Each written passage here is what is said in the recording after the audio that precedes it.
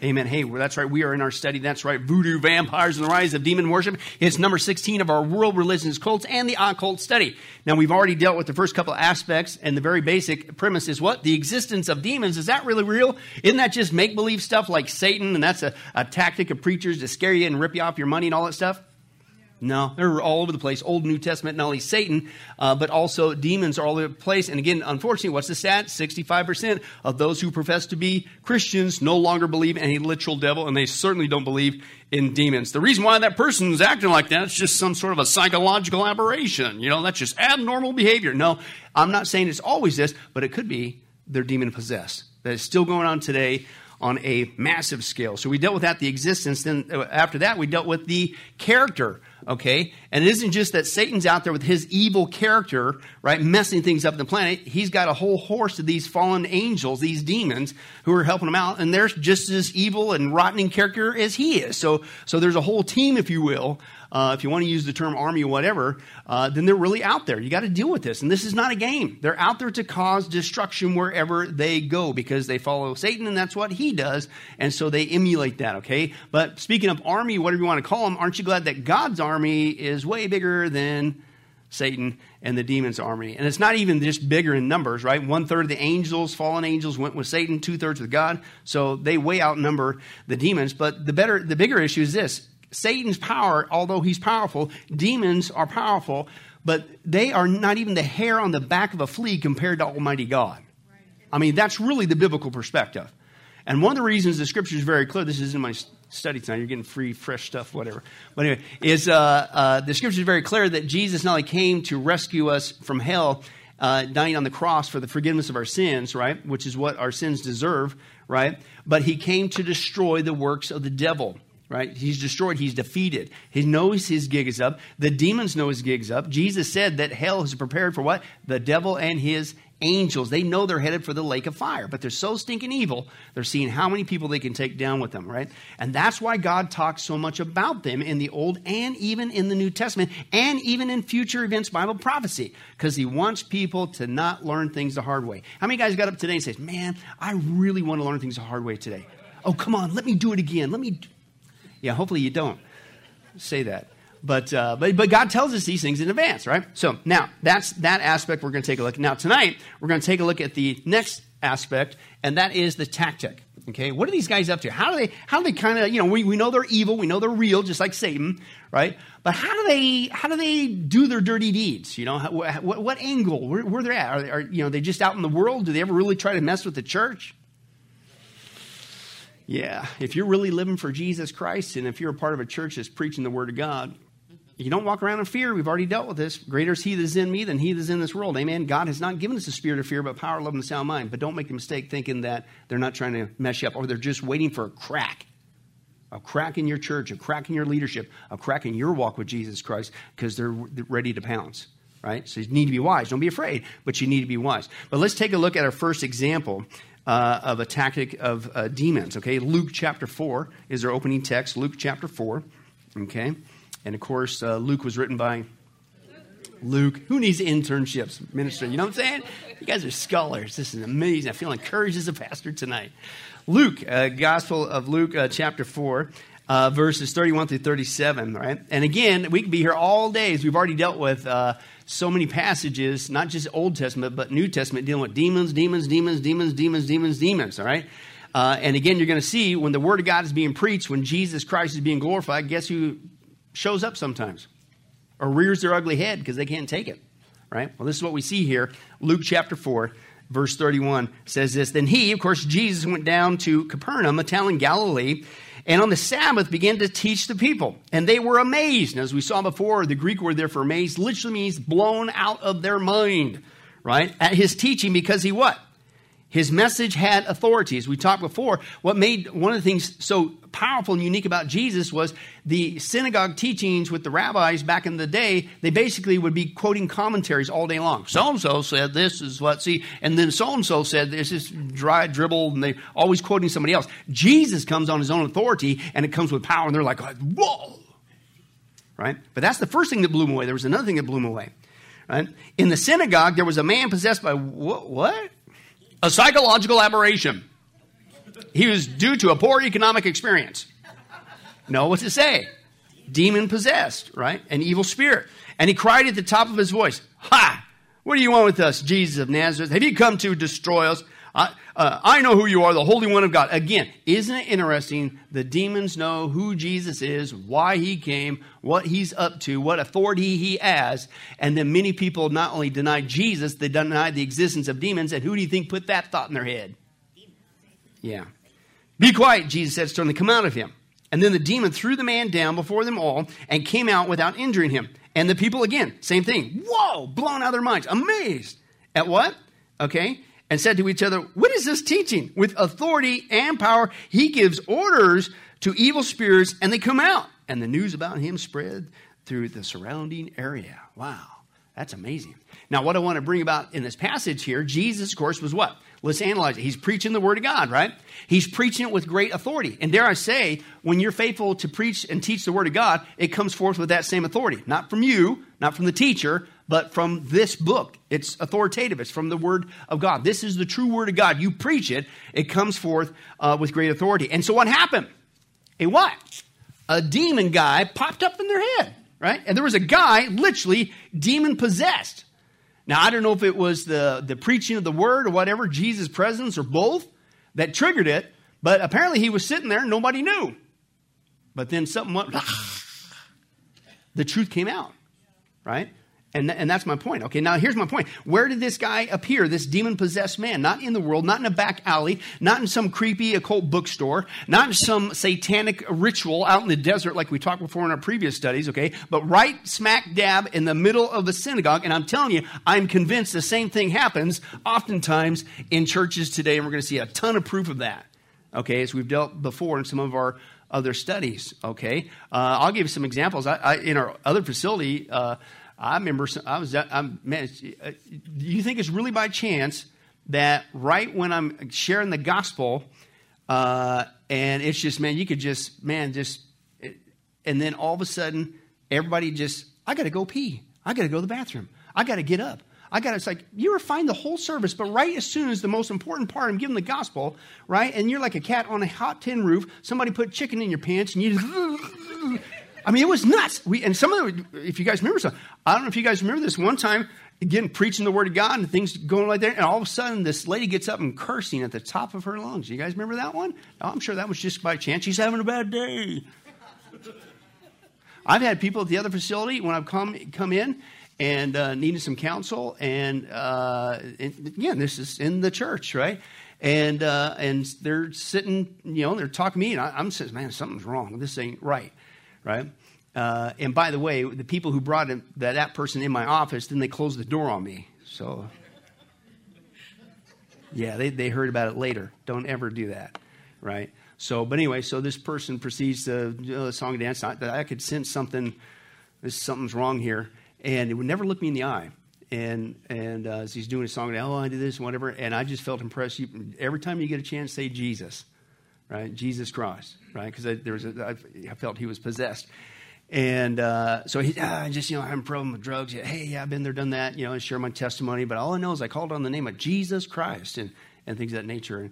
And but I'm just kind of down and out and whatever. Hey, been there, done that, man. I remember one time I was so poor I was completely destitute. I remember I needed to send a letter. And I even ripped out the car seats in my car that was broken down. And I couldn't even scrounge up enough money to buy a stamp back when they were like 23 cents. But all I know is when I gave my life to Jesus Christ, he began to, turn around. So I'm just doing that. And all of a sudden, I'm saying, Jesus, about this, Jesus, that. And then all of a sudden he looks at me and he says, they're telling me not to.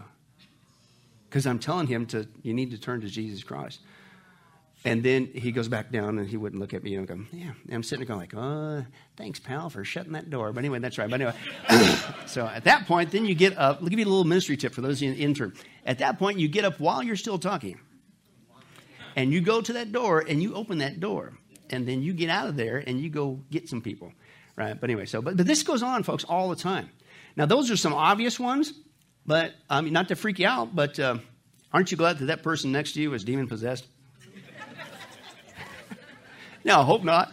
Obviously, I don't want to start a church split or anything but nature. But guess what? I'm convinced that goes on in unhealthy churches. We'll see tonight. because they don't hold the biblical standard and they never deal with any of this stuff. And the demons are not just there, okay? They are there in mass because they feel very comfortable, right? Because all the standards have been removed. But that's what we see. This guy pops out in the synagogue. The word of God is being preached. Jesus is doing so with great authority. Obviously, this guy was not saved, right? And the people that I'm talking about going to church services, they're not saved. That if they're demon possessed, because a Christian we already dealt with cannot be demon possessed. Paul's very clear that we become the temple of the Holy Spirit who lives within us. The Holy Spirit of God is not going to scooch over and share room with the demon. We also saw that in the Gospel of John, Jesus said that when we come to him, he and the Father are going to make their home in us. So technically, God the Father, God the Son, God the Holy Spirit is inside you. And then you really think that now as a Christian, it ain't going to happen. So the people I'm talking about, they may go to church services, kind of like our James study we've been seeing. But just because you go to church services doesn't mean you're saved. These people really could be not just unsaved, they could be demon possessed. Okay, so that's what we're dealing with there. Okay, and here's my point: Satan is not the only one who's behind, and I'll use this word because I think this is what's happened today. Okay, the infiltration. As we saw the Satanists, even the witches in our 20-week witchcraft study, what are they doing? They're not just out there in the world, right? Just going, ha, you crazy Christians, we'll stay away from you and you do your thing. No, they're invading the church, and so are Satanists. Remember that? In fact, the number one law of Satanism, do what you will, is the big, giant teaching of the church today. It's all about you. Learn to be a better you. Build your self-esteem. You. That's Satanism. So all that's already in the church. But guess what? It's the same thing, not just with Satan, not just with witchcraft. The demons, I'm telling you, have come into churches, and they are taking over. They're taking over. Okay? And we're going to talk about that. Now, let's break it down. First way is they've tricked the church into a brand new service. Right? You need to spice things up a little bit, right? And again, will they come in not just to mess with things, not just to grab control, but ultimately to destroy you, right? Remember the testimony of Glenn, the generational Satanist? Remember what he said? He was there as a generational Satanist in the Baptist church for 2 years. Nobody knew he was a Satanist, and he was there to bring that church down. And you know how he did it? Remember how he did it?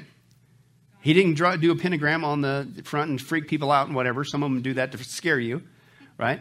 All he did was sit there and cause trouble. Do you hear about this? Those deacons are a bunch of dum-dums. That decision, no, seriously, that's what he would do. That's what he said. Oh, did you hear that? The pastor, they can do this, the PJ. Oh, did you hear so-and-so? They did this, that, and the church starts fighting, you're done. Right? Okay, so again, demons do the same thing. They don't just want to come in here, okay, and sometimes inhabiting people who are not saved, but they're here to mess things up, ultimately to destroy you, right? And again, they started off with a new service. Just got to tweak it a little bit. But let's remind ourselves biblically, what is services supposed to be? When we gather together, what's it supposed to be about? Well, let's find out. Colossians 3, 16 through 17, let the word of Christ dwell in you once in a while when it works with your calendar. Or make those New Year's resolutions. A little drop here, a little drop there. Oh, I'm sorry, wrong translation. Let it what? The word of Christ, where do you find that? In the Bible. Richly, as you what? Teach and admonish, meaning correcting one another with all wisdom. And as you what? Sing psalms and hymns and spiritual songs and gratitude in your hearts to God. And in fact, you know what? Whatever you do, right? I love that. Whether in word or deed, do it all in the what? In the name of the Lord Jesus, giving thanks to God the Father through him. Okay? The Bible says, folks, as clear and blunt as you can get, the reason why you and I gather as Christians is it's all about who? It's all about me, right? It's about, you know what I want. It's like you need to sing the songs that I like. You need to preach what I want to hear. You need to be, well, that's what people think today. But what does the Bible say? What's the purpose of you and I gathering every week? It's about who? It's about Jesus. It's all about Jesus. We come and we're taught the Word of God, declaring with authority the teachings of Jesus, right? Old and New Testament, the whole Word of God, the whole counsel of God, not some of it, not cherry picking, all of it. That's why we gather, to teach one another. And if we're out of step, to admonish one another, because we need to get back on track, because God's Word's what's best for us. We sing songs together, right? Because it's all about that cool beat, man. That's why I'm here, to feel good. Right? No, it's what? It's to glorify Him. It's a love song, because why? We love Him. It's about Jesus. It's about, right? Now, you would think that's common sense. Come on. But folks, what's going on today? It's not what's going on. We do not teach. It's His Word. It's not sing songs of gratitude to Him, Jesus. And it's not why I love what He says. Whatever you do, do it all for what? His glory. We exist for him. Everything we do, it's for him. It's about him. And the more we do that, the more that we grow, okay? Now, believe it or not, this is the new trend, right? I mean, come on, let's be honest. Church services are really boring, but you got to go. Punch in that religious, hey, if that's your attitude, you're already in big trouble. But you got to spice things up, right? Just a little bit, spice a little up. A little good entertainment, that'll bring the people in because it's all about big numbers, right? Well, that's the attitude. What's the Bible say? Jesus said, last words before he sends to the right hand of the Father, he says, go into all the world and make what? Giant numbers. No, he says what? He says, go make disciples, disciplined learners, what? Of God's word, right? You want to be successful in Jesus' eyes as a church? It ain't about numbers. It's not numerical growth. It's spiritual growth, right? Right? You get out there and make disciples. You teach that word. You teach them to love one another, to love him, to sing songs of gratitude. That's a godly biblical church. That's a success. And so whether that's accomplished with 5 people, 50 people, 500, I don't care. I've said this to them blue in the face, some other entities. I don't care if you got 5,000 people coming. But if only 5 people are saved, what in the world are you trying to accomplish? You trying to actually encourage people to go to hell? You're going to stand accountable to God for that. Right? But this is the trend to the church, right? Oh, no, it's not. Come on, man, reading the Bible. What do you want the people to leave? Talking about sin and hell and wrath and all that other stuff there. And what are you doing a study on demons for? You trying to freak people out? You just got some entertainment, just a little entertainment, a little bit here and there, right? And then cater to my needs, what I like, how I like it, me. And you're thinking, nobody's going to do that, right? We just saw it's all about what? Colossians, what? It's preaching his words. It's for his glory, his word, his honor, love songs to Jesus. And whatever we do, it's all about him because he saved us from eternal damnation and hell. And isn't that good enough? It should be, but that's the problem. And I'm telling you, folks, I really believe this is a spiritual warfare issue. I think that demons have come in, infiltrated the church, okay, what I call church world, okay, and what we need is a new type of service. We need to spice it up, right? Because that's right, because people are used to cable, right? Right? So you need some action, right? Come on. Don't you know anything about marketing? That's the mindset. Church is now like a business with a lot of these folks, all right? But let's take a look at this. These are actual encounters of people, which I believe this is a demonic deception. How are demons coming into the church? Just like Satan is witchcraft. This is how. They've come in and twisted the church, and the whole atmosphere, the whole way we function has been demonically twisted, right? Let me give you some examples. I wish I was making these up. How about a beer drinking service? That'll really bring them in, won't it? Sorry. Excuse me? Most Christians are familiar with the biblical story of Jesus turning the water into wine, but now 2 New Zealand pastors are turning a pub into a church complete with beer drinking during the gatherings. Yeah. Huh? That'll bring them in. And while the sports bar service will not contain, watch this, any sermons or singings, then how can it be a church service? The pastors say it will serve as both a place of prayer and a place to grab a beer. Huh? I wonder who put that thought in their heads down in New Zealand. Unfortunately, it's not only there, it's here. Another pastor in California is doing the same thing. Some churches use tactics like providing coffee and sweets. But hey, that's not good enough, right? But now a new church in San Jose has got a different approach. It, provides beers for its attendees. Pastor Jenkins said, this is where real ministry takes place. Come on, I'll buy you a pint. I wish I was making that up. How about the tattoo parlor church? Yeah, come on. Yeah, it's all about you. Come on in, get a free tattoo. Yeah, I wish I was making that up. This guy, Michigan pastor, he's doing the same thing. Everything he can to reach people who don't feel comfortable with traditional houses of worship. Those ones that teach the Bible and sing love songs to Jesus. The biblical ones. So he opened a tattoo parlor inside the church to help out. Reverend Steve Bentley said his ministry is built on the belief that mainstream religion has become ineffective. And here's the word you're going to see tonight. And this is the church has swallowed this baby up, digested it, eats it, regurgitates it, eats it every day. You hear this in every ministry thing, in all the new leadership, church leadership. You've got to be relevant. Can I translate that for you? You've got to be worldly. That's really what that term is mean. But you can't say that because that sounds bad. But it's relevant.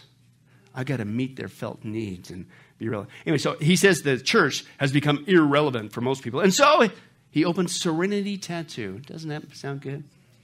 That's kind of like holy yoga. That makes it okay because it's holy.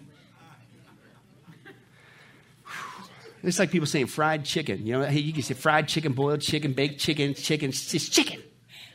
I digress. Serenity Tattoo. Watch this, folks. This is on tape. This is a new way. This is to get the crowds in. Here we go. Ryan Brown is the manager of Serenity Tattoo Studio in Flint Township. He never imagined he'd work at a tattoo shop in, of all places, a church.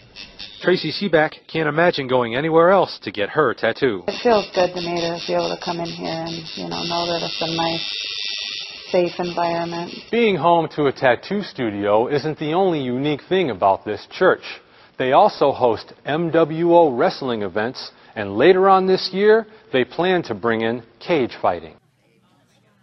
Yeah! Smackdown! Who needs the Bible?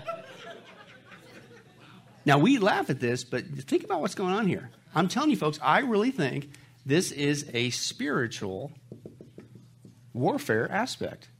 Who do you think put this idea into these people's heads? You're going to serve beer, you're not going to teach the Bible, and you actually think you're doing a good thing? This is what people need? Is cage fighting? It's demons, folks. I'm telling you, they've infiltrated the mind of the church in this whole new service. Unfortunately, we're not done. How about the Hokey Pokey service? Remember this one? Yeah, I wish I could forget this. Hey, that's right. After you get your, beer, get a couple pints, and your new tattoo, why don't you scoot on over to this baby? Because you might have gotten in a car accident now you're drunk after going to the beer drinking service, and that tattoo, now it's infected, so you need a healing. Well, go to this one here. And it's the, quote, new movement called the Holy Ghost Hokey Pokey Dance. And if you do this, you're guaranteed a healing, they say. I wish I was making this up. 3 weeks ago, we did a Friday night School of the Spirit, and we saw 12 people heal the word of knowledge and 40 healed doing the Holy Ghost Hokey Pokey. Let's just go ahead and do that and see what the Lord does. You guys okay to do a little Holy Ghost Hokey Pokey? Can you lead it? All right, Brian's going to lead us in the Holy Ghost Hokey Pokey.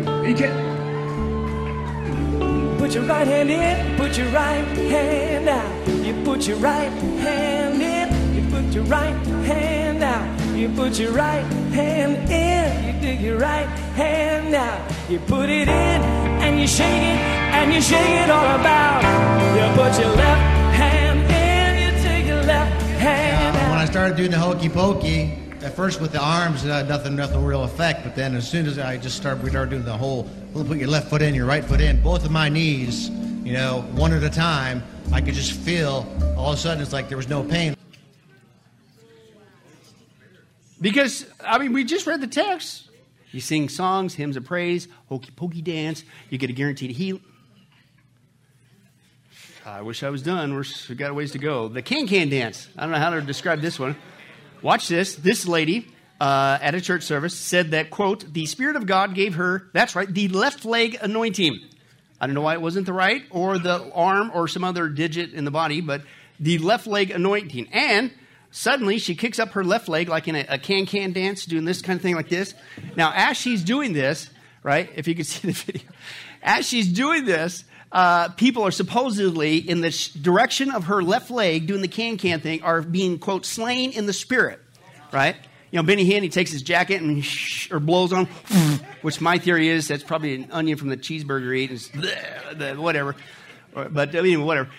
Which we saw, that's not even biblical, whatever. But anyway, so that's what she's doing. And then she's saying, more Jesus. And this, now listen to, I'll tell you where this is coming from. Watch this. And supposedly they're slaying the Spirit. Listen. Then she proceeds to take the Lord's name in vain, saying, oh my blank, oh my blank, oh my blank. Which she lay, oh my goodness, oh my. Well, that tells you what spirit you're operating under, and ain't the Spirit of God. This is a joke. But that'll bring people in. Hey, man, were you there? That lady's leg was going off the chart. People falling over, man. It was amazing. I'm going back next Sunday. Give me a beer and a tattoo. Isn't this is going on in the church. Now, we laugh about it because that's obviously not what we do because we're called a Bible church. But this is the new way. It's relevant. to bring in the crowds. It's like a snake church. Another church, the so-called pastor, kid you not, was hissing like a serpent, sticking out his tongue, grunting loudly as he walked through the crowd. All the while, people in the background were yelling and screaming, making animal noises. Yeah, that's all over the Bible text, isn't it? No, it's not. And Lord willing, when we get to the history section of how in the world did we get in this mess, you're going to see the pagans are all over this. It's carbon copy of the same behavior. This church service, people were squealing like pigs. And they were dancing a jig and squealing like pigs.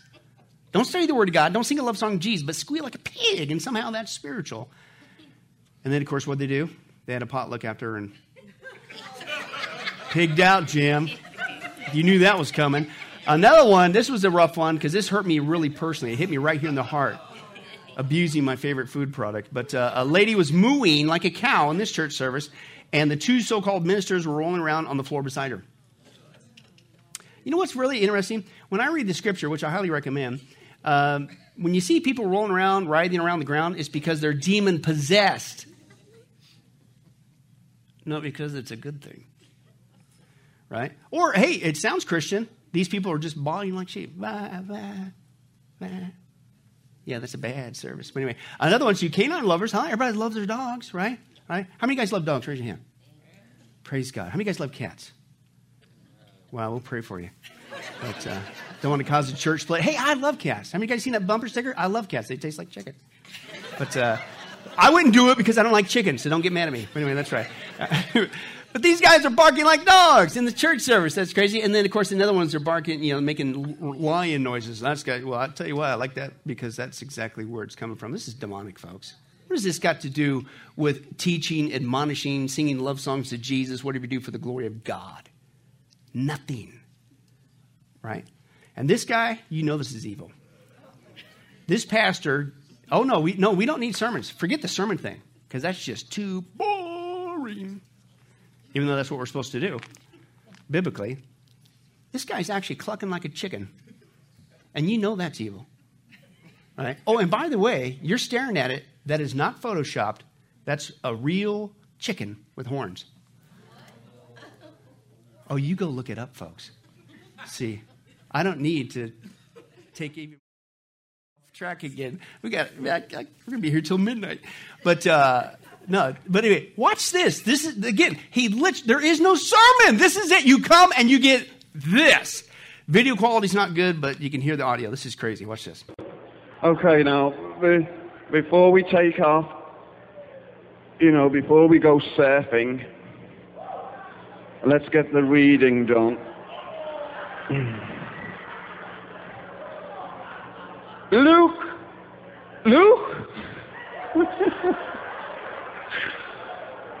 Chapter 2! I tell you what, let's look at chapter 1. Verse.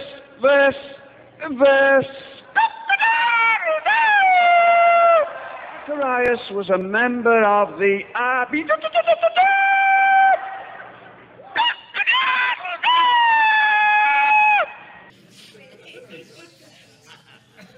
Even that baby knew the difference. That's sick. I wish I could stop. We got more to go. How about toking the Holy Ghost? Remember this one? I'm telling you, folks, this is flat out demonic. Everything you're seeing is demonic. It has nothing to do with the Scripture. But these guys have now taken drug use, and then they make it spiritual, that this is the Spirit of God, that you're, quote, toking the Holy Ghost. Watch this. You tell me a demon didn't come up with this idea. But listen, these people who do this actually look down upon you and I. We're the unspiritual ones. They have a better, closer, more powerful walk with God. And we're just so lowly. We're not open to these new movements. No, we're not open to deviating off the Scripture. But watch this so-called toking the ghost. This is nuts. What is toking the ghost? This is toking the ghost. Toking the ghost is simply putting your fingers together in the form of smoking a joint. But instead of smoking an illegal substance that's harmful for the body, you are inhaling the Holy Ghost with the access point of putting your fingers together looking like you're smoking a marijuana cigarette. But in fact, you are receiving impartation from Almighty God. I challenge you today that toking the ghost is an idea from the Holy Ghost to disturb the religious strongholds, to disturb religious demons, to destroy religious spirits from hell, and to get the church into the freedom and the laws of liberty in Christ Jesus, so that you may, two things, glorify God, and enjoy Him. I'm at Springs of Living Water Church in Fargo, North Dakota. I'm here with John Crowder. I firmly believe in token the ghost, right? I have a little Jehovah Wanna. And so we just, all you have to, and the thing is, it's free. You just reach in your pocket. Wow, look what's there. You just take a little whiff of the glory, and then you exhale. I'm just going to give you a little second hand right through the video screen, all right? Time and space are not an issue. This is a heavenly realm, all right? So you just access point right here.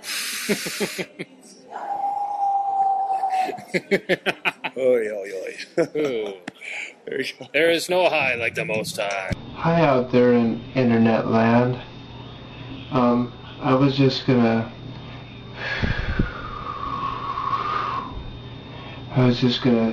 take a big old glory injection off my baby Jesus. I just took my baby Jesus and I strapped him to a syringe, and I'm gonna just take a glory injection into my veins on the main line. Get some of that big heavy liquid, heavy weighty shooby booby juice just pumping through my veins from heaven. So here I go.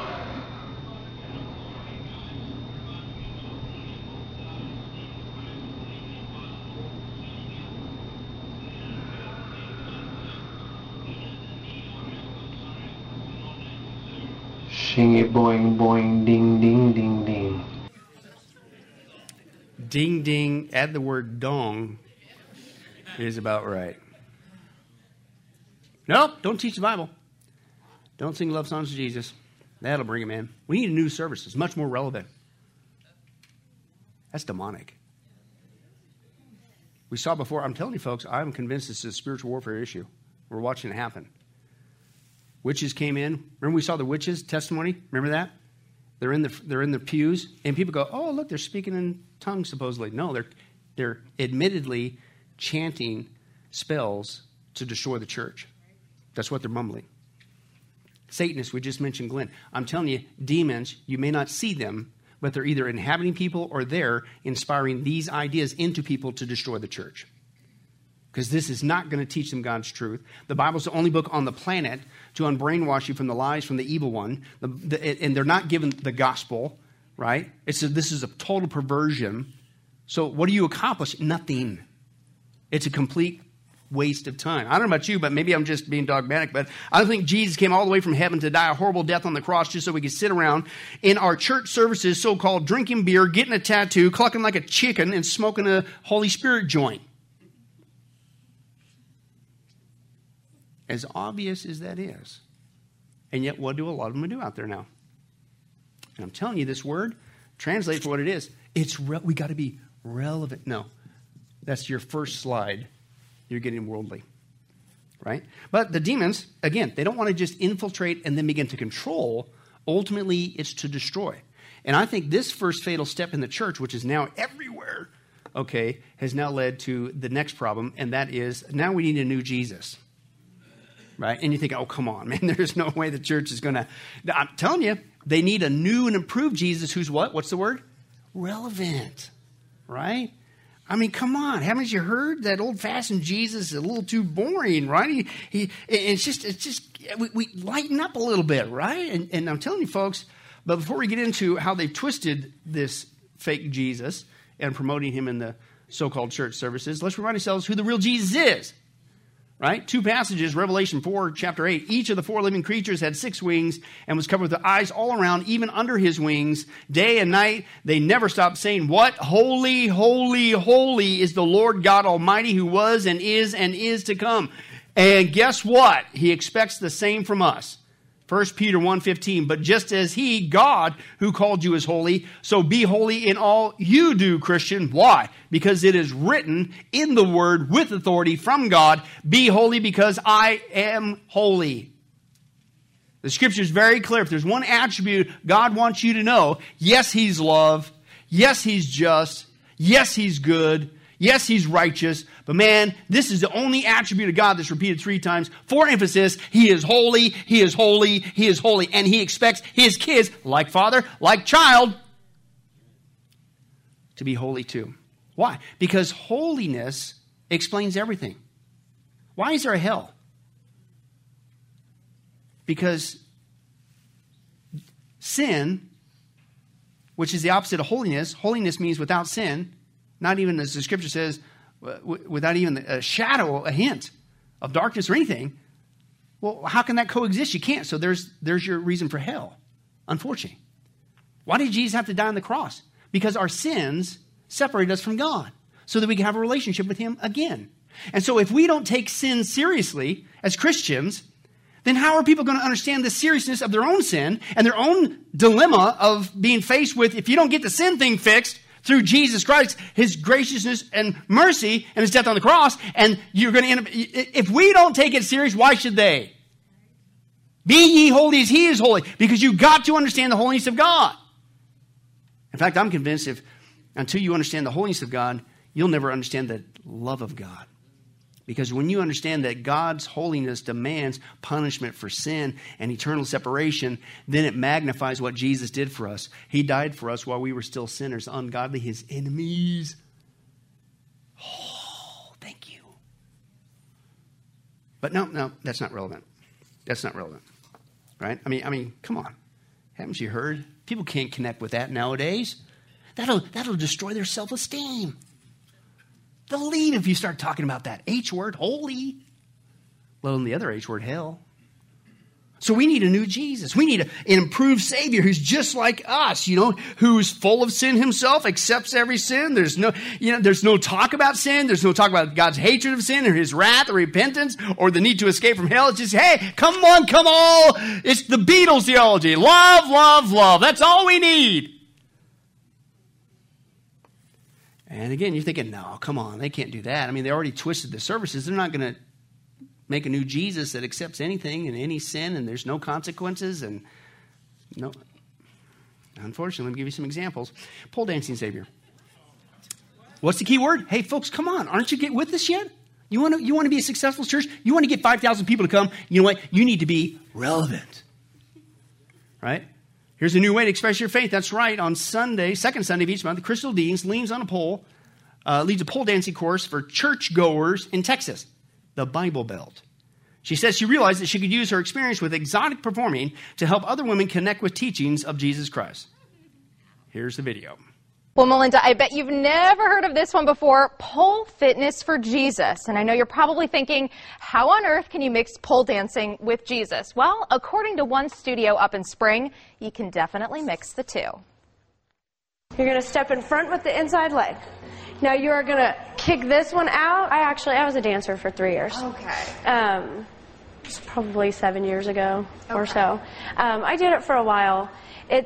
It was not something that I felt very rewarded with, but to each his own, and it was just something I didn't really want to do anymore. So I actually decided to take the part that I liked about that and bring it here. Don't let the name of the class fool you, though. There's no prayer beforehand. There's no crosses hanging in her studio. Just to, like I said, get past the whole stigma of the whole thing. I teach women to feel good about themselves. I teach them to be empowered. So here and here. And, we get in really good shape. I mean, it does the legs. That's why we wear the shoes, actually. No cross, no prayer. Get rid of that stigma of that, that other kind of Jesus stuff. And, and it's about them making them feel good about themselves. And but it's exercise. What happened to jumping jacks? Why do you have to choose something that is a sinful practice that could lead people astray? And by the way, you just admitted it has nothing to do about Jesus. Nuts. How about the erotic church Savior? I mean, if you're going to do pole dancing, why don't you spice it up for everybody? Maybe they don't have time to go to that pole dancing class. And I wish I was making this up. That actually is the most benign picture of what is actually going on in these services that I could share with you. And that one's still even a little bit risky. But this is a, quote, the new erotic church service where a female dancer dancing in the middle of the church facility in the front of the altar. And nearly 1,000 people waited outside the door. And even though there was a thunderstorm, oh, yeah, that'll bring them in. And they had a caption at the front door, a warm welcome to the Vineyard of Love. Then a man came on the microphone and stated, quote, this is an erotic church service Can you move a little bit closer, all of you? Then the faithful were asked to take part in an anointing ritual in which they should massage the forehead and the hands of the person sitting next to them. That's probably where COVID started. No. They came from China. China. Remember that? China. Let's move on. And then they announced, watch this. Listen to this, how unbiblical this is. Eroticism and lust are not taboo, pushed aside by God. Lust has to be lived out in a church service. What kind of Jesus are you worshiping? Not the biblical one. This is nuts. One person stated, hey, this is how church services should be. Yeah, if you're in the world, this is crazy. Oh, how about the transgender? Did you really think it was going to stop folks with homosexuality? You knew it wasn't. If you read your Bible, God says you just got over to a depraved mind and you opened up Pandora's box and it's going to keep getting worse. The Episcopal Church, and this is unfortunately just one mainline denomination. They're not the only one. Now they're approving transgender men and women to become ministers, so-called pastors of the church. And again, it's a slide. Remember, it used to be, nobody's even talking about this anymore. Homosexuals behind the pulpit. Remember, like, oh, that's child's play now because now it's got to get worse. And that's exactly what's happening. In fact, now they want to have a new Jesus that approves even adultery, right? All this redefinition of marriage and same-sex unions includes now what they're calling, should include non-monogamy, right? Because that's what happens when you get married to one person. It gets monotonous. No, I mean, it's monogamy. You guys don't get that one. But anyway, that's right. If I got to explain it, you ruin it. But anyway, that's right. Non-monogamy, meaning I can be married to more than one person. This is from the so-called church, right? This concept says that we need, between a man and a woman, that's outdated. Because remember, the Supreme Court ruled on that years back, right? And so now the new concept proposes multiple partners without, listen, the stigma of adultery. So you can be married to several people, Mormons, and they're not the only ones. And they're some of the ones pushing this. That's part of their false teaching, right? And believe it or not, it's being tested because, again, you tweaked with God's standard. Marriage is between one man and one female, and now it's been tweaked, and now it's anything goes. And they're now wanting multiple partner marriages, right? How about let's just go into the occult. Okay, just anything goes now. Well, believe it or not, that's happening. England hosted a New Age festival where it opens its doors, listen, to tarot card readers, crystal healers, meditation experts, and dream interpreters. Because that's what it's all about, right? If you want to find out what's going on in the world, you need to bring in a medium. You need to read the cards. And you need to read the Bible. Right? Now listen to the justification while they're flat out. And this is what we're all about. This is what we're going to get into the history and all that stuff, how this arisen. But the quote, the church is what? In trouble with attendance. 6 years in a row they've gone down. We've got to do something. How about get back to preaching the word? Oh no. So now they hold a festival. It's all occult stuff to, quote, embrace alternative forms of Christianity. And that's not too surprising because another church said, and I quote, Harry Potter is a Christ-like figure because he promotes biblical values. What Bible are you reading? What Christ are you following? It's not Jesus of the Bible. That's flat out witchcraft. Are you kidding me? But these are so-called churches, folks. A Protestant church in California teamed up with this lady. She's a high priestess of the pagan fertility goddess worship called Isis to help them, the church, so-called Protestant, with their, quote, guided meditations in their latest conference. Merging. It's nuts. So what's this? It's just how about just a whole New Age service where we accept all religions? That's already happening as well. Here's just one example. Namaste. I'm the spiritual leader of the community, Loving Spirit community. We have opened a center in Madison called the Center for Conscious Living. At the Center for Conscious Living, we have a variety of events that happen during the course of the week. Starting with Sunday morning, what we call our Celebration of Life community gathering. We do some chanting, some singing, some honoring of spirit in each other. I get to do my little metaphysical rant, depending on what birds on my saddle that particular week.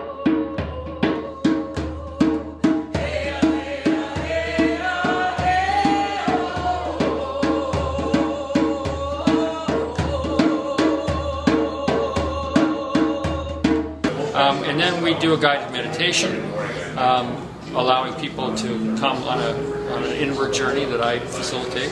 Feeling yourself emerging from this darkness, which has become light.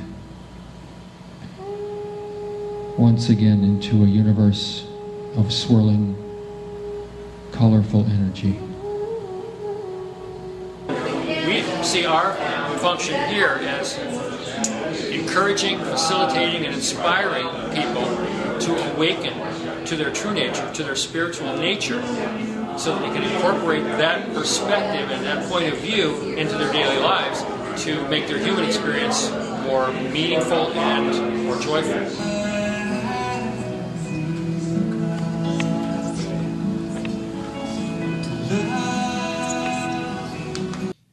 Wow, that's got to be godly. They seem so happy.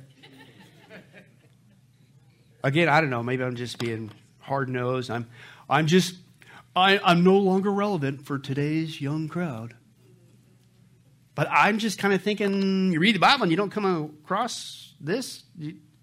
I don't see Jesus come all the way from heaven to die a horrible death on the cross just so we could sit around having erotic church services, having our palms read, sliding down poles, saying the Hindu greeting namaste, which we saw before in our other studies, means I bow to the God in you. There's only one God. And it's not this new and improved Jesus. It's Jesus Christ.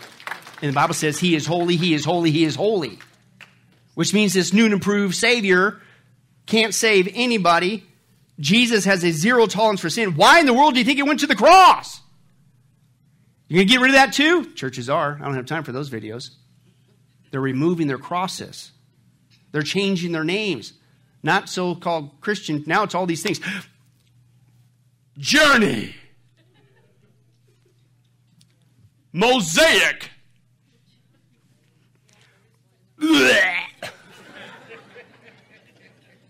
It's okay to say, I'm a Bible church, I'm a Christian. What's wrong with that? But that's not cool. That's not relevant.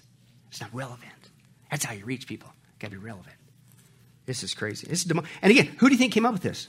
Demons. Now, real quick, and we got to move on to the final one. I only share this because I know directly where this came from. And even then, I'm not saying, thus saith the Lord. Maybe it is just a smudge on the photo. But I know exactly who this came from personally. Okay? And it reminds me of before I got saved, what I used to see when I was involved in the occult. Almost carbon copy. So that's the only reason why it got my attention.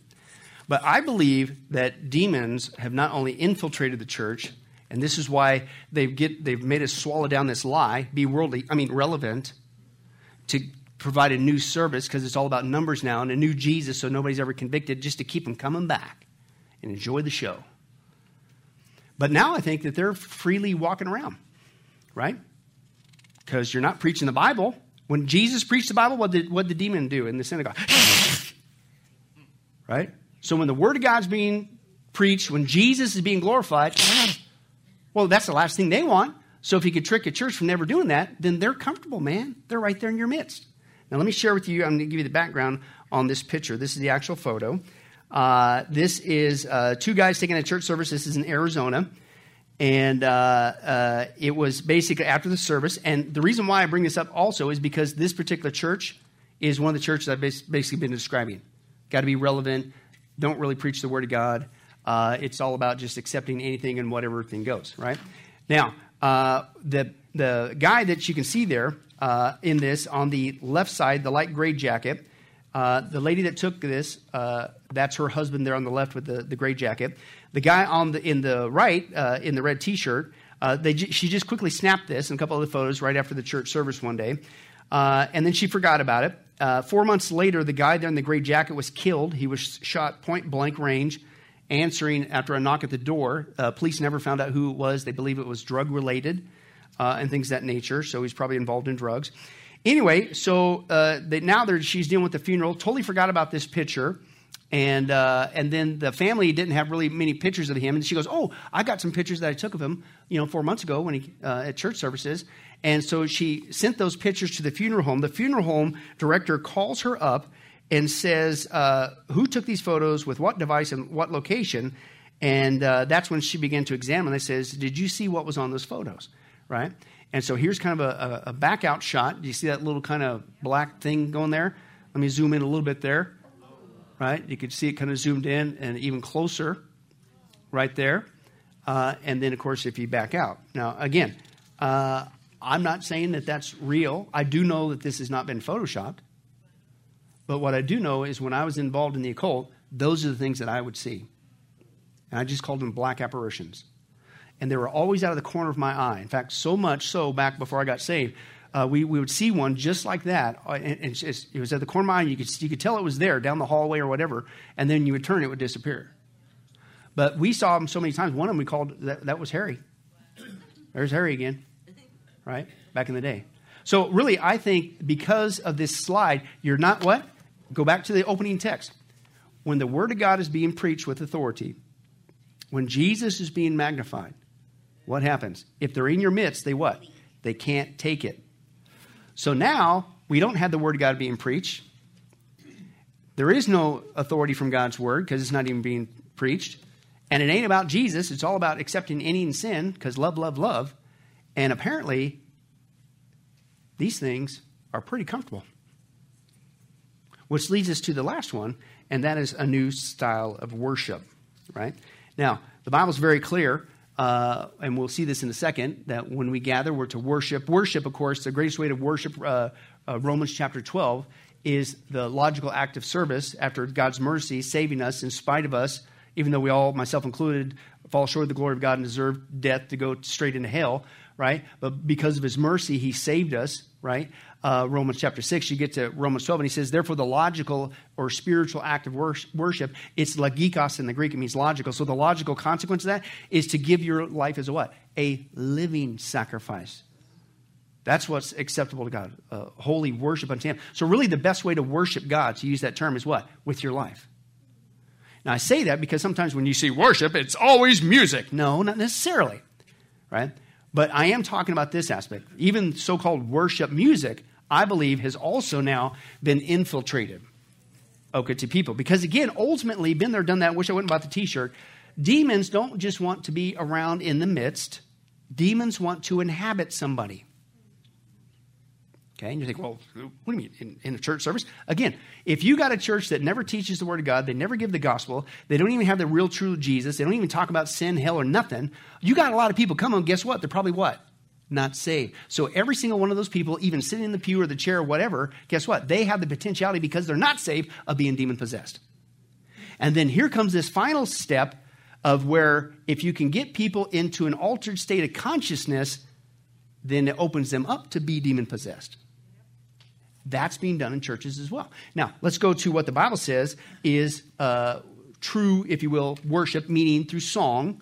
What's it supposed to be all about? Well, Paul tells us, Ephesians chapter 5, 17 through 20. Therefore, do not be foolish, but understand what the Lord's will is. Do not get drunk on wine. Why? Because that leads to debauchery, right? Instead, be what? Filled with the Spirit. Now, this is a very important passage to understand. When we're indwelt with the Holy Spirit at salvation, we have all the Spirit of God. You're not lacking the Spirit of God. You have everything. The challenge from that point forward is, as Paul says in Galatians 5, walk, live, and keep in step, i.e. yield to the Spirit of God.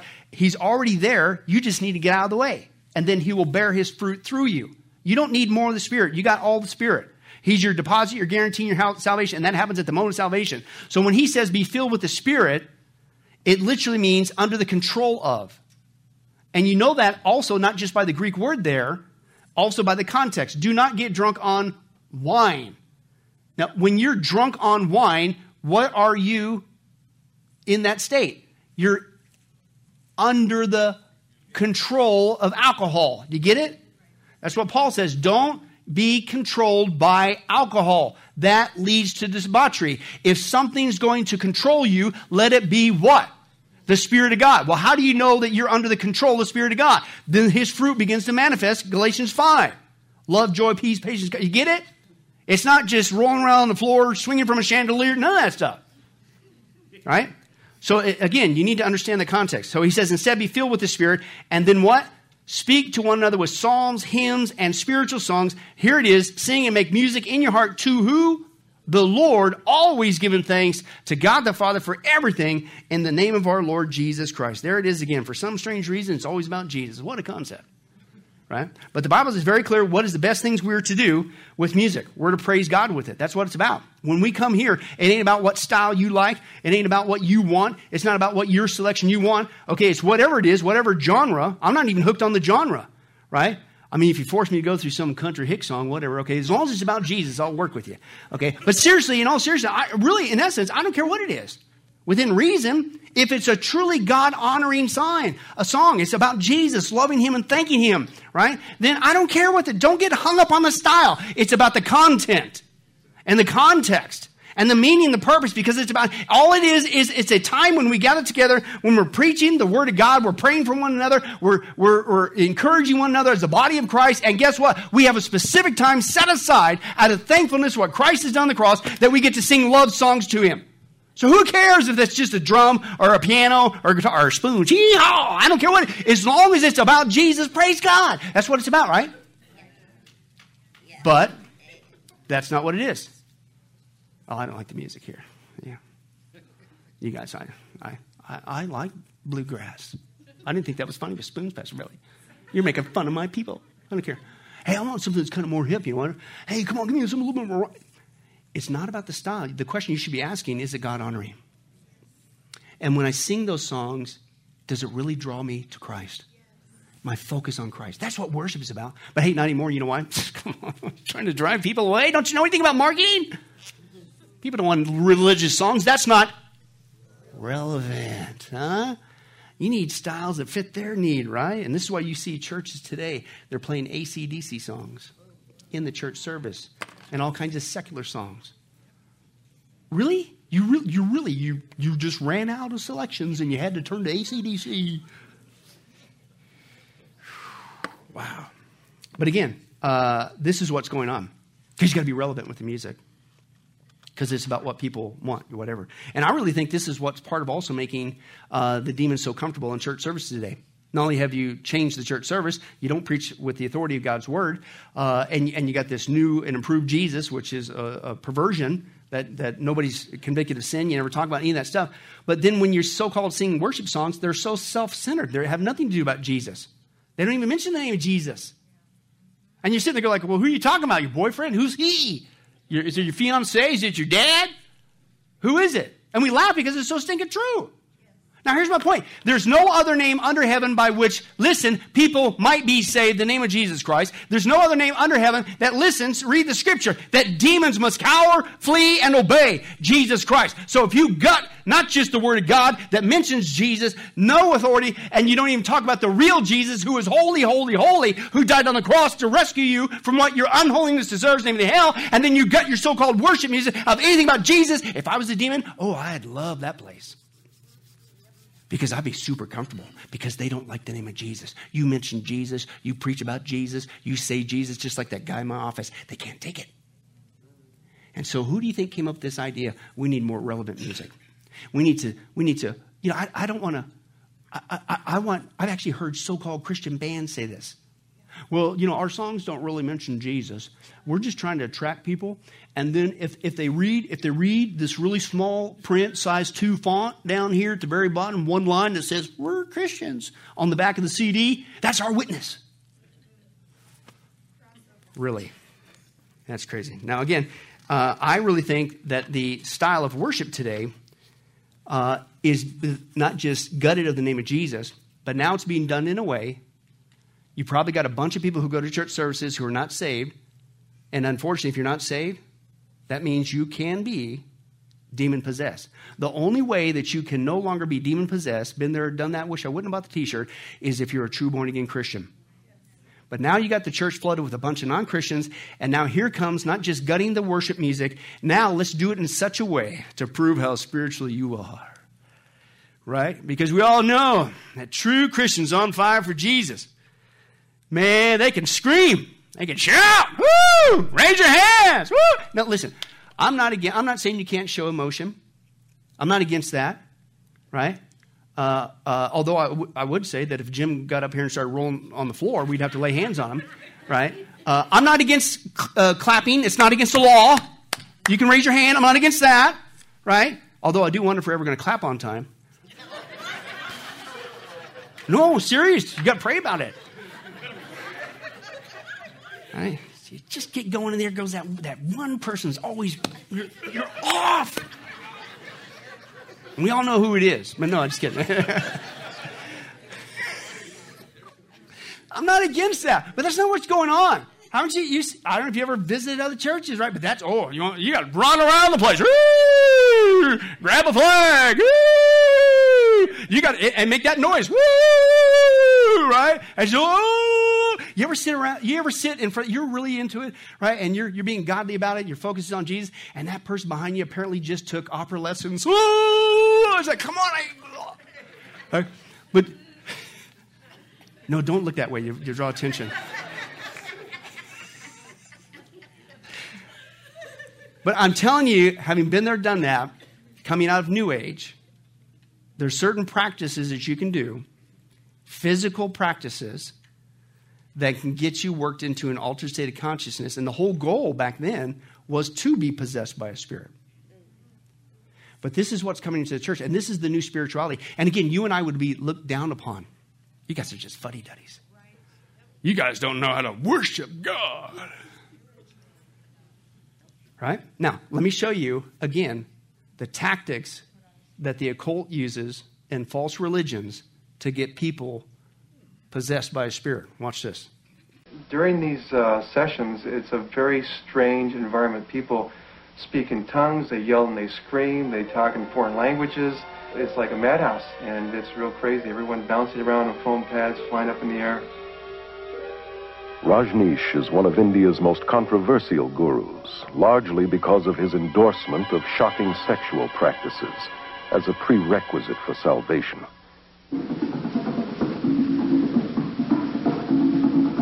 His brand of yoga, called dynamic meditation, is a New Age combination of Hinduism and psychotherapies. This exercise, involving rigorous breathing and hyperventilation, is designed to arouse the serpent force called Kundalini, which the gurus believe lies coiled at the base of the spine.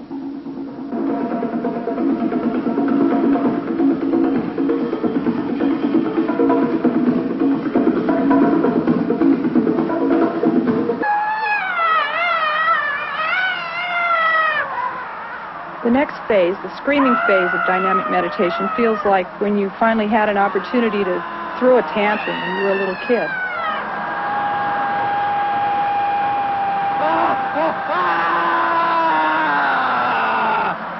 By the time you get to the third phase of jumping up and down and yelling "who," you're hardly there at all. And so it's pretty hard to remember what happens when you're there. I guess the closest thing I can associate it with is mindlessness. You get to a place where your mind actually leaves your body. Your body's just jumping up and down, and your voice from your gut is yelling, "who?" and you're not doing it anymore. You become one with this whole energy.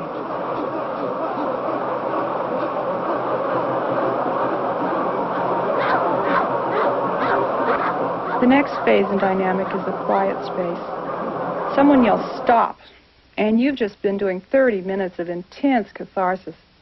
And what happens after being in such incredibly intense movement for so long is just a feeling of peacefulness and stillness. My mind actually stops, and I feel a oneness with the whole universe. All right.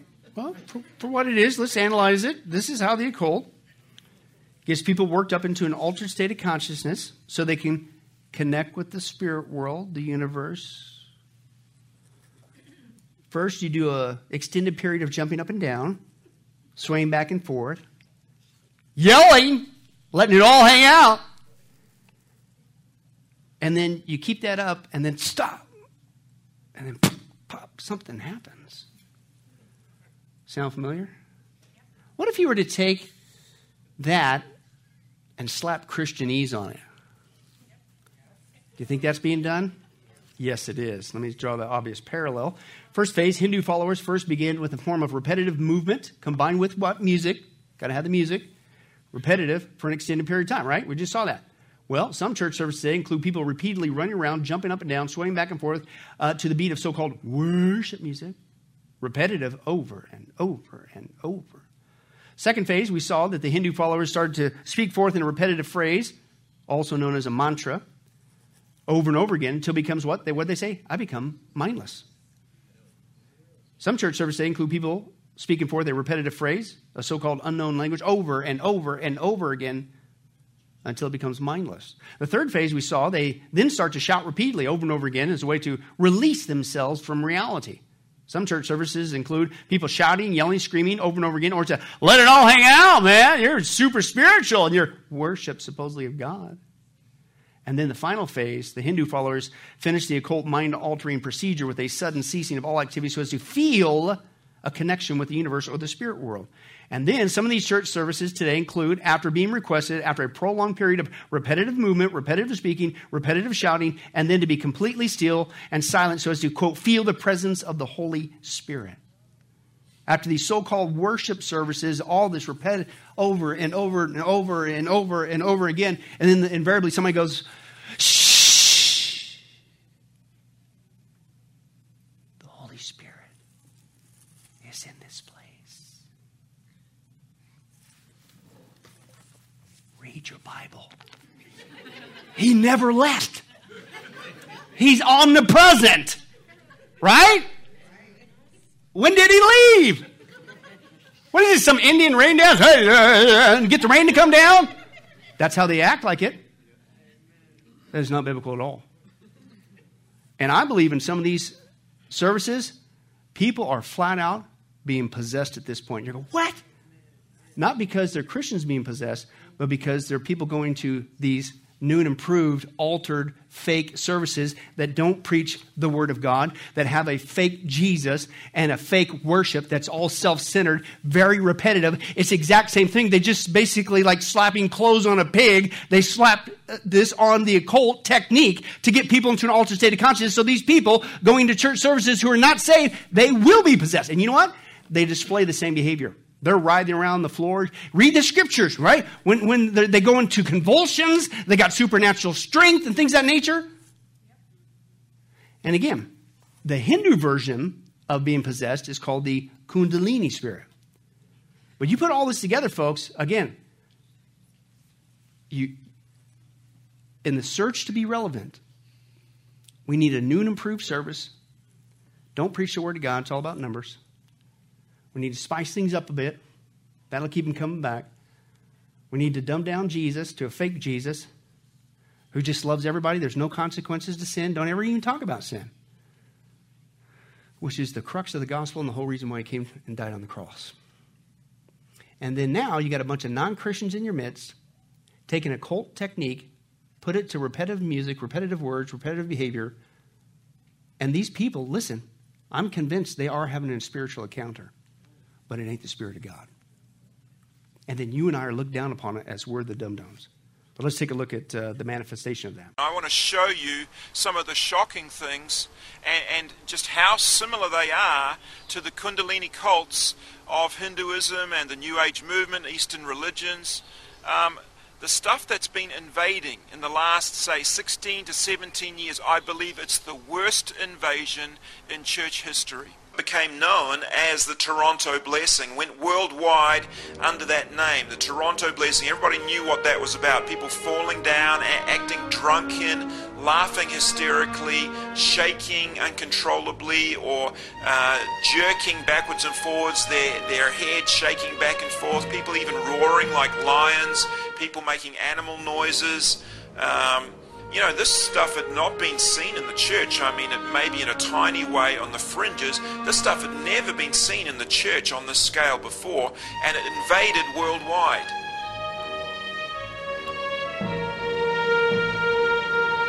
So all around the world, especially in the Commonwealth countries, we're talking England and all through the UK, Australia, New Zealand, Canada, and many other nations all over the world, all through Europe, all of the charismatic movement was into this stuff for the large part. And so this thing became a worldwide sensation just in a couple of years. Now, the basic question that we're asking in this documentary is, why are these manifestations so similar to Eastern religions and Hinduism and the Kundalini cults, and yet they're not found in Scripture, they're not found in the Bible, they're not found in classical Christianity at all?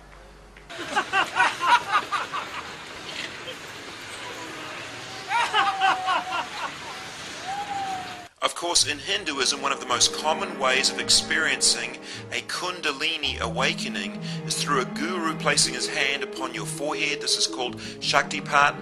And when they do that, you'll be infused with this incredible love and this wave of emotion. You'll fall down. There'll be all these manifestations, maybe animal noises, joy and weeping and shaking. This is a Kundalini awakening, and amazingly, it is exactly the same as what we have been seeing in the Toronto Blessing. Now, one of the very clearest signs of a Kundalini awakening has always been these Kriyas. You see this woman involved in the New Age movement. She's walking along exhibiting these Kriyas happening, involuntary jerking motions, and the staggering thing about it is that we are seeing again and again and again these exact same type of Kriyas right through the Toronto movement. This has always been one of the clearest signs of Kundalini that we know of. A friend of mine from South Africa who's done a tremendous amount of research on this topic says that Kundalini is like a false Holy Spirit. It produces even miracles and healings, infusions of love and power and energy and emotion and all these kinds of things, and yet it's the Hindu version of the Holy Spirit, and it's not holy.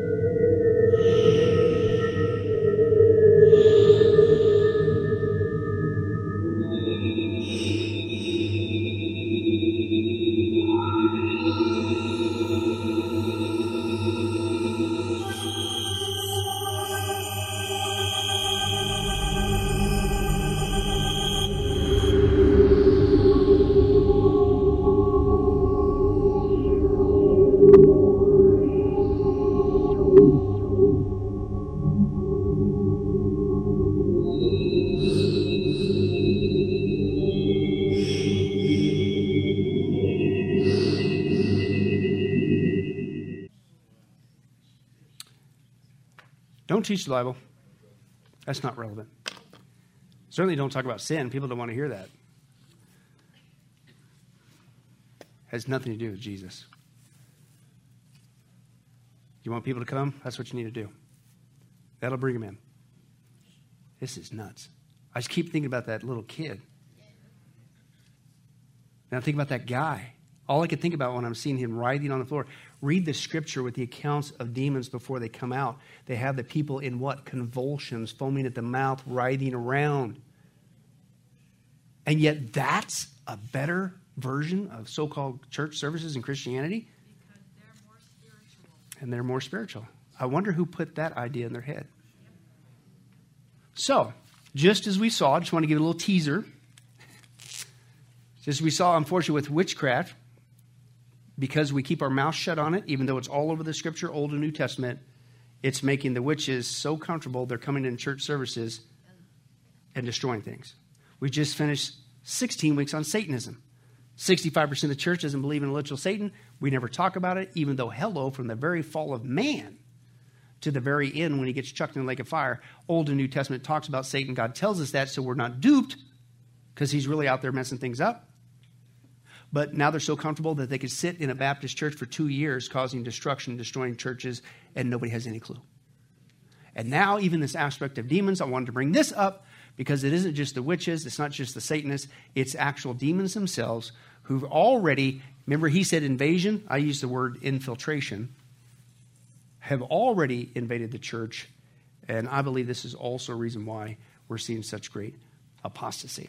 So, Lord willing, next time we're going to get into the history of this. How in the world did we get to the point where full-blown occult activity, literally demon-possessed people, and that becoming the new way to do, quote, church services, and then we're the ones looked down. How did that happen?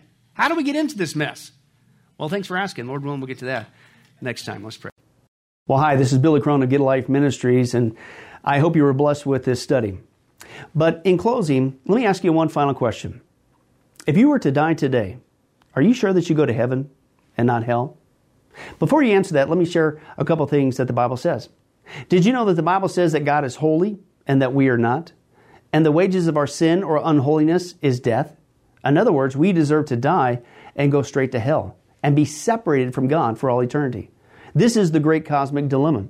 God who is holy and we are not, how can we have a relationship with Him?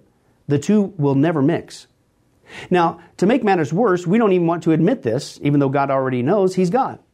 And so God, out of love, gave us something called the Ten Commandments. The Ten Commandments were not something to just memorize or stick on your wall to give the appearance of being a religious person. The Ten Commandments were God's divine X-ray, if you will, into our heart and soul to reveal this truth that we need to admit. And that is this, that God is holy and that we are not. We are disqualified for heaven. So let's take a look at that divine X-ray that God's trying to get us to realize. The Ten Commandments, the ninth one says, you shall not bear false witness. That's lying. Okay? How many guys have ever told a lie? Raise your hand. Okay? Well, if you didn't raise your hand, you just did. You just told a lie because we've all done that. Well, that makes us a liar. Another Ten Commandment says that you shall not steal. Don't ever take anything without permission. How many of you guys have ever done that? Well, you guys already said you're a bunch of liars. All of our hands should have went up on that one. If we're being honest, God already knows. Folks, we've all taken something. We've stolen something, right? That makes us a thief. Another Ten Commandments says that you shall not use the Lord's name in vain. He's not just holy, even His name is holy.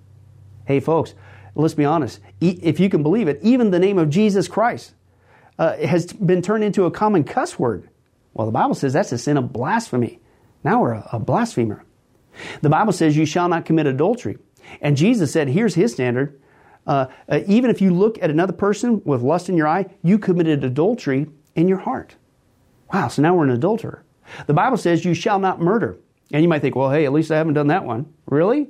Again, the Bible says that the sin of hatred, wishing somebody was dead, okay, that's the same thing. It's akin to the sin of murder. It's just you pulled the trigger in your heart, but God sees the heart. Hey, folks, that's just 5 out of 10. How are you doing? You still think you're going to get to heaven on your own? You still think that you're qualified, that you're holy like God, and you could bridge the gap and have a relationship with Him forever? I don't think so. I mean, what did we just see? You're going to stand before God, and so am I. We all are. And we're going to have to give an account for who we are. Hey, God, let me in. I'm a liar. I'm a thief. I'm a blasphemer. I'm an adulterer. I'm a murderer. And the Scripture is very clear, folks. Such people as these will not inherit the kingdom of God. We're in trouble. But folks, here's the good news. The Bible says that if we would just admit that, that's the first step. To admit that God is holy, that I'm not, I'm disqualified for heaven, I need a Savior. If we would admit that and then ask for the Savior to save us. That's what God was doing with Jesus. God gave us His Son, Jesus Christ. He took the death penalty in our place so that we could be completely forgiven of everything we've ever done and be made holy through Jesus so that we can now have a relationship with God both here and now and forever in heaven. We can become qualified. The word that the Bible uses is a word called pardon. That God is willing to pardon us of all of our sins and crimes that we've committed against Him and disqualified us for heaven. Right? And we've actually seen this work in real life. For instance, there's been people who have committed crimes, gone to court, the gavel's been passed, the judge has said, hey, listen, we all know you're guilty, you even admit you're guilty, and for your crimes, you're going to not just jail, you're going to await in jail to go to the death penalty. And did you know that there actually is a way that somebody could get off of death row? It's called a pardon. The one in the authority, the governor, can grant what's called a pardon for that person's crimes, and they literally can go free. Not because of something they did, because the deeds are already done. You can't undo it. Not because they tried to clean up their act while they were stuck in the jail cell, because that doesn't change anything.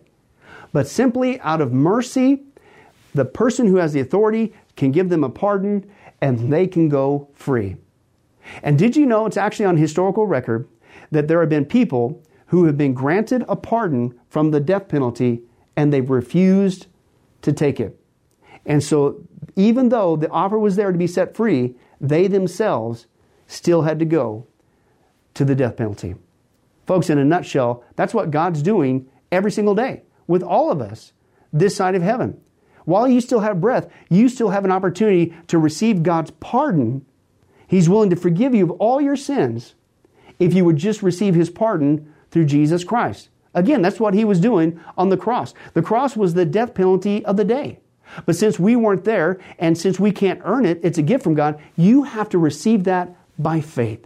Reach out even today from your own spiritual jail cell, if you will, and say yes to Jesus and God's pardon so that you can be set free and go to heaven. The Bible says that if you will confess Jesus as Lord and believe in your heart that God raised Him from the grave, you will be saved. Hey folks, if that's you, don't delay. You may not even have tomorrow. Today could be your last day.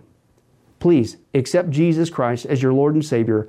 Confess with your mouth He is Lord. Believe in your heart that God has raised Him from the grave. And the Bible says you will be saved.